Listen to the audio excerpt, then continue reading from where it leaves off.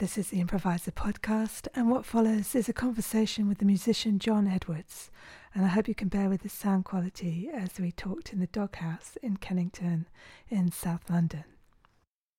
I'm here with John Edwards. We're in the Doghouse in Kennington. John, there's loads of things written about you, so I just wanted to... I know, but I thought... By people on the World Wide Web. By the World Internet. So I want to introduce you. John Edwards has become a mainstay of the London scene. He's become a regular player with Evan Parker in many groupings and with Tony Bevan, Varian Weston and Elton Dean, often in collaboration with Mark Sanders on percussion. He's become a more frequent player on the European and festival scene, appearing all over Europe, New Zealand and the USA. So welcome, John Edwards, to the Improviser podcast. Oh, gosh. Thank you, Hutch. That's very nice. So we're talking festivals in Europe, and this Eclectic Horse Festival in London, SE1, the 26th to the 28th of January. And you're going to be playing with John Butcher in a duo and the band The Remote Viewers. So I was just wondering, how you first met those musicians. Oh, okay. Well, actually, it'll be a trio with John Butcher and Mark Sanders. Oh, okay. And that trio is quite a recent trio, only maybe a year or so since we've played as a trio. But, of course, the three of us have been playing together in other combinations as duos or in other outfits for years and years. With Mark, I think the first time we played would have been in 1988 or 89. And John, probably since 95 or 4 or something like that. Yeah, probably 94. Yeah. So quite a while, actually. But you've never actually just done a trio? Well, really? The trio, I think it was sometime last year, in 2017, the first time we certainly recorded last year. So we got a record out, and we've done a couple of gigs, and it's working beautifully. Cool. Yeah. So that's quite a long-standing thing. But with the Remote Viewers, that goes back... with the captain, Dave Petts, that goes back to 1988. I guess I knew him before that, but there used to be a group called Bishops for the Poor, right.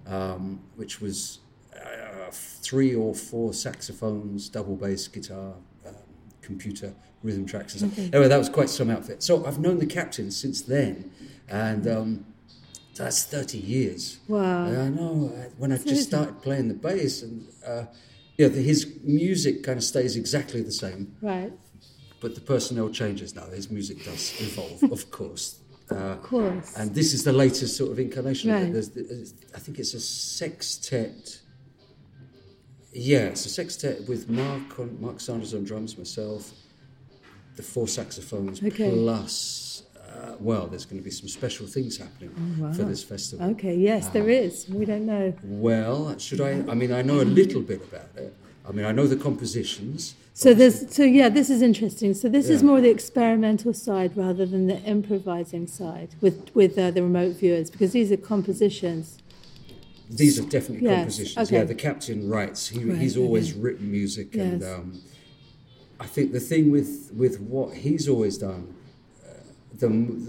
One of the most interesting things is I suppose it's like a tension between that written stuff and the freedom of improvisation. Mm-hmm. So it makes for quite often quite challenging to play, right, and quite challenging to listen to.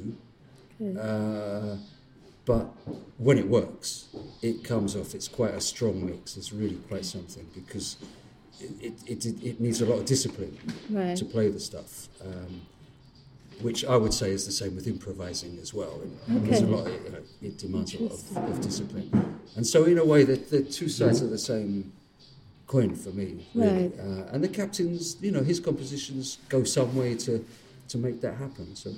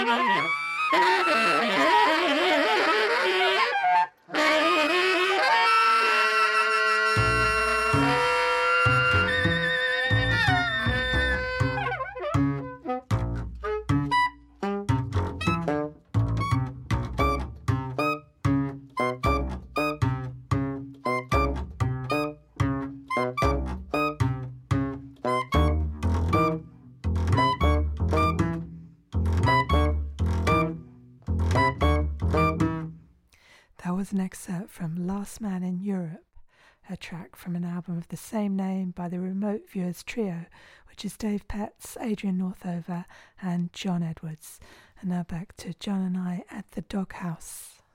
How did you start playing? I used to make music long before I played the double bass, long time ago. When I was a young teenager, I'd write little songs on a two-string ukulele. Then my brother had an electric bass a little while after, and I started to muck around on that. And then I started to, make music with tape recorders, and then got reel-to-reel machine, and a friend of mine, we'd muck around with sounds and make tape loops and all kinds of stuff just to, I don't know, we were into sound.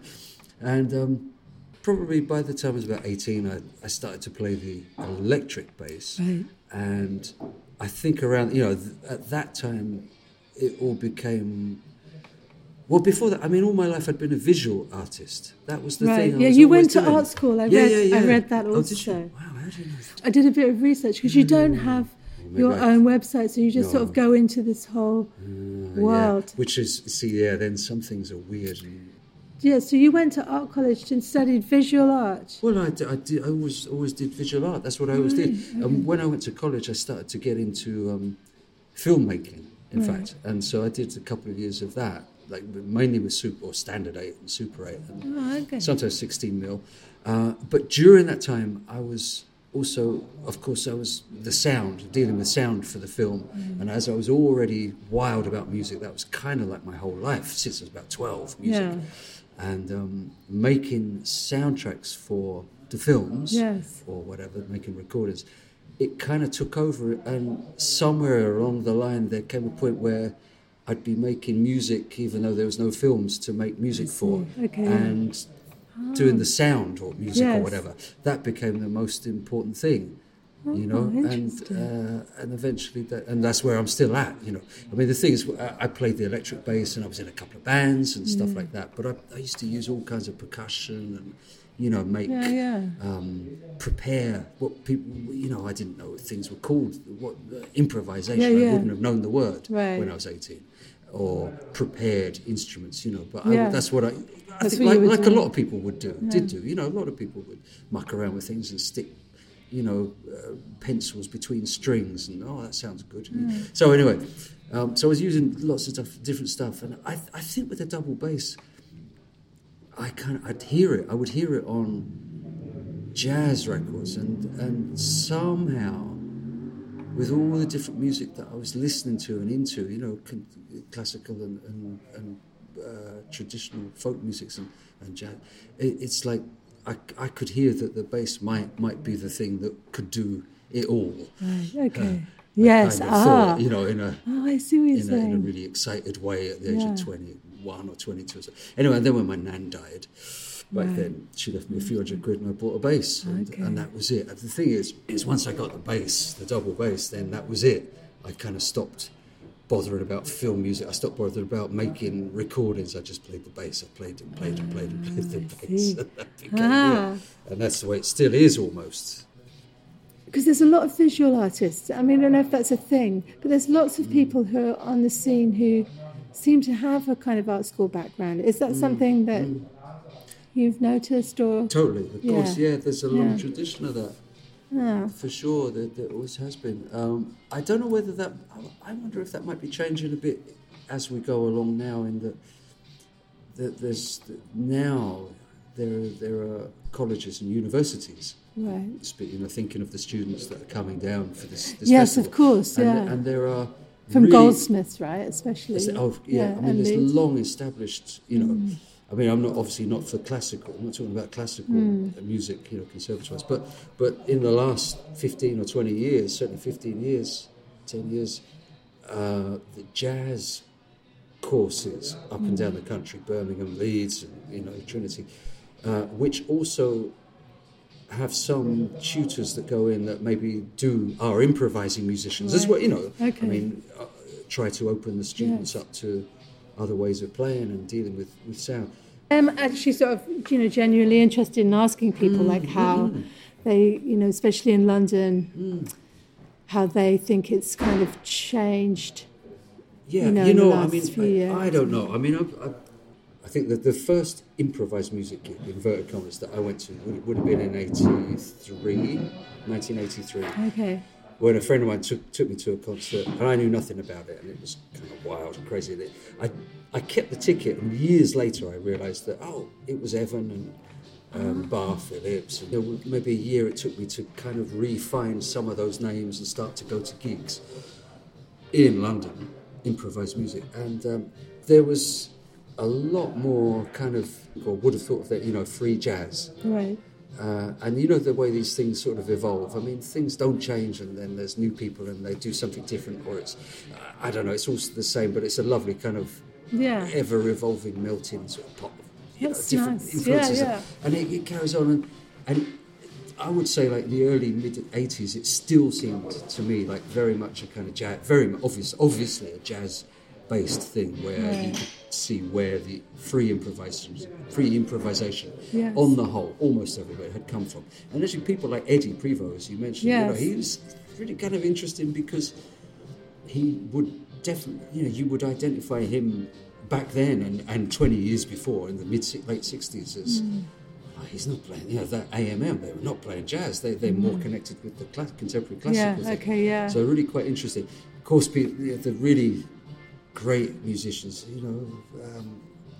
were hard to sort of pin down. Evan Litton and Barry, these people, Derek, they're not playing jazz, but they have that really strong connection to it. But I mean, I think now, 15 years ago, 10 years ago, 15 years ago, you come into London improvised scene, and I think you would find then that there's really not so much jazz. The influence of jazz is not so strong. The people playing it, many people come from the noise scene or from, and just sort of find connections where they, or sound art, exactly, electronics. And now I kind of find that there's more and more people that have been to jazz school again. It didn't used to be jazz school back 40 years ago, 50 years ago. But now there's jazz school, and people that are playing improvised music, there's more and more people that are very obviously coming from a jazz sort of aesthetic or tradition or... And are they younger people? Yeah, this is like, this is the younger newer faces new that face. Okay. And that's kind of I find it weird. Right. And it's great, you know. I mean, Yeah. but as a whole thing, the way that I'm seeing it, it's cyclical and these Yeah. things. That's so interesting. Yeah. Sorry, there's There's some a lot noise of in I the know. back. I keep There's a hearing. lot of people. They're all coming in. They're They've heard. coming. They're coming. They're coming for the horse festival. They're coming to the horse festival. Plugging. Are you playing on it? I'm going to play. Are you on the? I'm playing with the Paradise Yard Ensemble, Who's that? which is Sue Lynch's ensemble. I'm talking about your inspirations of the past and present. You said, quote, everything inspires musically. And I had to scribble that out. I bet it does everybody. But you were saying that first it was the 50s and 60s pop music, then people like Lowell Coxall in the late 80s and Bruce Turner. So yes. When I was at art college, Hounslow Borough College, and Lowell used to come and play solos quite frequently in the lunch. They used to do these lunchtime concerts, and like most people, I had no idea about. I'd never heard of improvised music, so I didn't know about it. But Lowell would be there. He'd come down. He'd go into the sort of this little lunchtime bit, and he'd be playing soprano saxophone solos, completely mad. You know, beautiful, beautiful. And for 16, 17-year-old kids who were just into punk rock or whatever, you know, whatever they're into. And there's this amazing, completely incredible, totally inspiring, beautiful, lovely Lowell, which I mean, I never went and spoke to him at that time. It was years later when I met Lowell as a player, and then it came back to me. I just hadn't remembered. And then you said that now almost everything inspires me. Quote. I was feeling good. Maybe I was just about to play. Yeah, but I mean, why not? It must do. It's true, isn't it? It's true. It must be for everybody. I don't think it's... This is a track from an album called Last Dream of the Morning by John Butcher, Mark Sanders and John Edwards. And this trio is going to be at the Eclectic Horse Festival in London next weekend. And this track is called Lucid.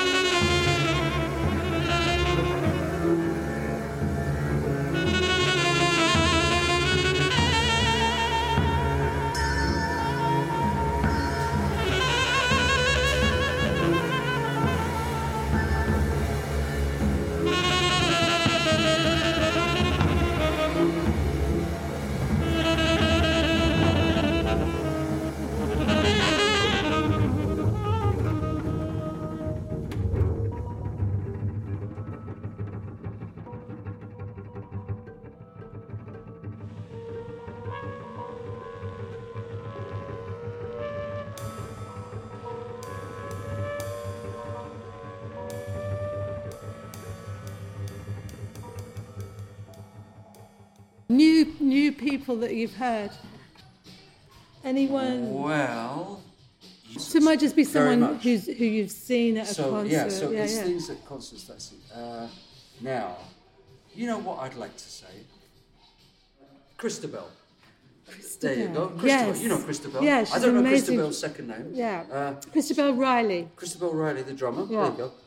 I love what she's doing. And I think, I mean, you know, everybody's different, but for me, certainly the way that a huge part of how I respond to musicians and what they're playing and how it is, it's almost as though I don't care really how it sounds, but how it feels. Yeah. And I mean, it's not, of course I care, because I spend my life, course. every day of my life dealing with how it sounds, what I do, and, you know, going into the detail of but at its core, at the real heart of it all, music, it's not just how it sounds. You know, it's not a surface thing. It's not. It's like there's other stuff underneath, which that's, you know, there you go. You go with your gut instincts and your experience and all that. And Christabel is one of those people like I really, I'd have to hear what she's doing, and I get a great feeling about where she's at. And I mean, I guess I mentioned Christabel because she's going to be on this festival as well. And she's playing with Remote Viewers. I didn't know that. Special. She's great. Yeah, have you played with her? Yes. Yeah, okay. Let's say about London and Europe in terms of your experience of improvised music, experimental music, gigs and the audiences. And do you think it might change? In London, 30 years ago, very, very, very common that I would go, when I was going to a lot of improvised gigs, before I played bass, before I played double bass. And then once I started, and you know, I would go to a lot of the gigs. And so many of them really were this sort of classic, this sort of cliched, funny idea of, it's free jazz or free improvised music, and there's like two old men with beards and staring at their pints, you know, and no one else is there. Oh my God. And zooming forward to now where, you know, one of the most, I guess the most regular haunt for improvised music or experimental music is the Cafe Otto. Yes. Which has been going 8 years now, or 9 years, 8 years. Let's say, I mean, hell, compared to what it was, it's like the most sort of mixed and egalitarian, just like, you know, it's completely different. Yeah. And abroad, I mean, you know, I spend most of my gigs are abroad, you know, for the last some years now, all around the place. And is that mainly in it's Europe? mainly Europe, but, you know, further afield. Yeah. You know. And has that changed? I think it has, I think it has.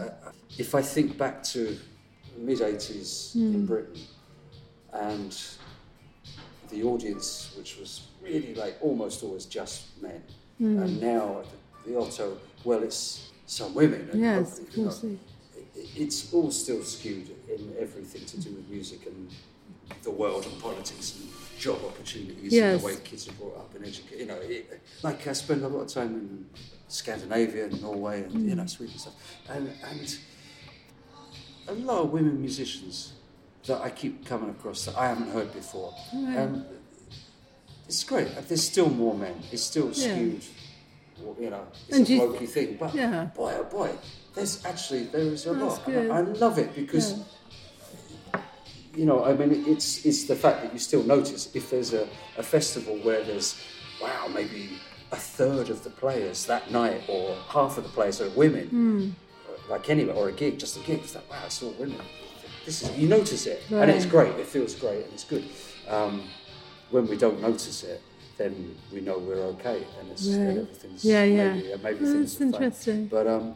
But that seems like a really positive thing. And do you think the sizes of audiences have changed? I mean, is there more interest, or is it kind of... There is. I think there is. Okay. I don't remember the Cafe Otto most of the time. There's a good audience. Yeah. But from when I came in to improvised music, let's say, you know, the mid-80s, right, I think there are more people now open to it than then. There was. Now, maybe if you went to the mid-60s, you know, 67, 68, and I know by talking with some of our friends and colleagues, you know, who were playing then,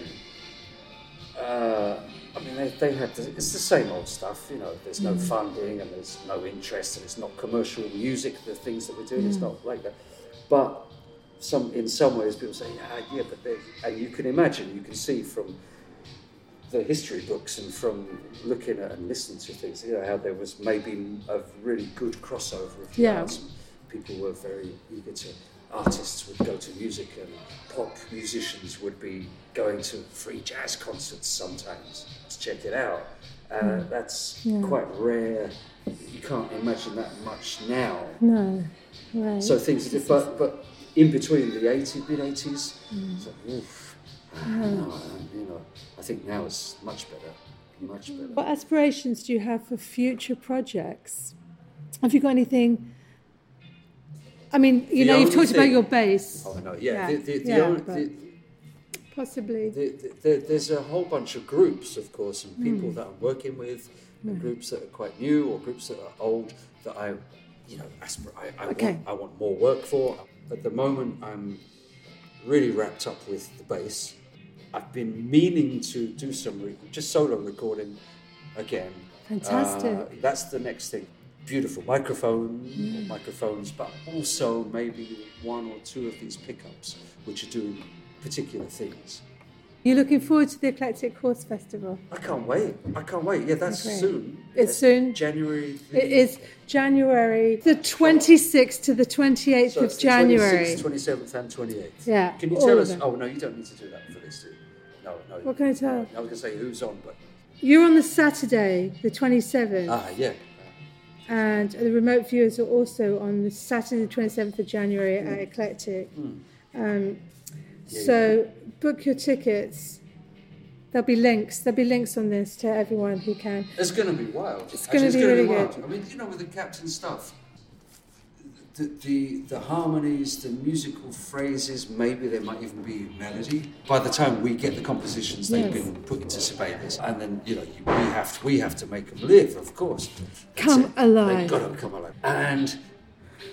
But it's this thing about holding it and getting these compositions, getting them right, and getting them to live and breathe and do their thing, and yet with 8, maybe 10 students that are going to be involved in this thing as well. Yeah. This is it's a bit of a wild card. Yes. And the Captain's that's never happened to any of his music, I don't think, before. Right, so it's going to be so interesting. And, you know, he's giving up, in a way, he's going to be giving up a lot of the control. Very disciplined music. Yeah. But, of course, he gets people like us to play it. Yeah. So we do, you know, we maybe rip it apart and turn it into something. But then with all these people that don't know him and the students, this is exciting. It is exciting. Yeah, it's exciting. I'm really, really, really intrigued to know how that, you know, what's going to come out of that. Yeah. That's fantastic. So I just want to thank John Edwards for doing this podcast, the Improviser podcast, and come and see him play at the Eclectic Horse Festival. And there'll be a link on this to that. Thank you so much, John. Well, thank you, Hutch. Thank you. See you soon. Bye.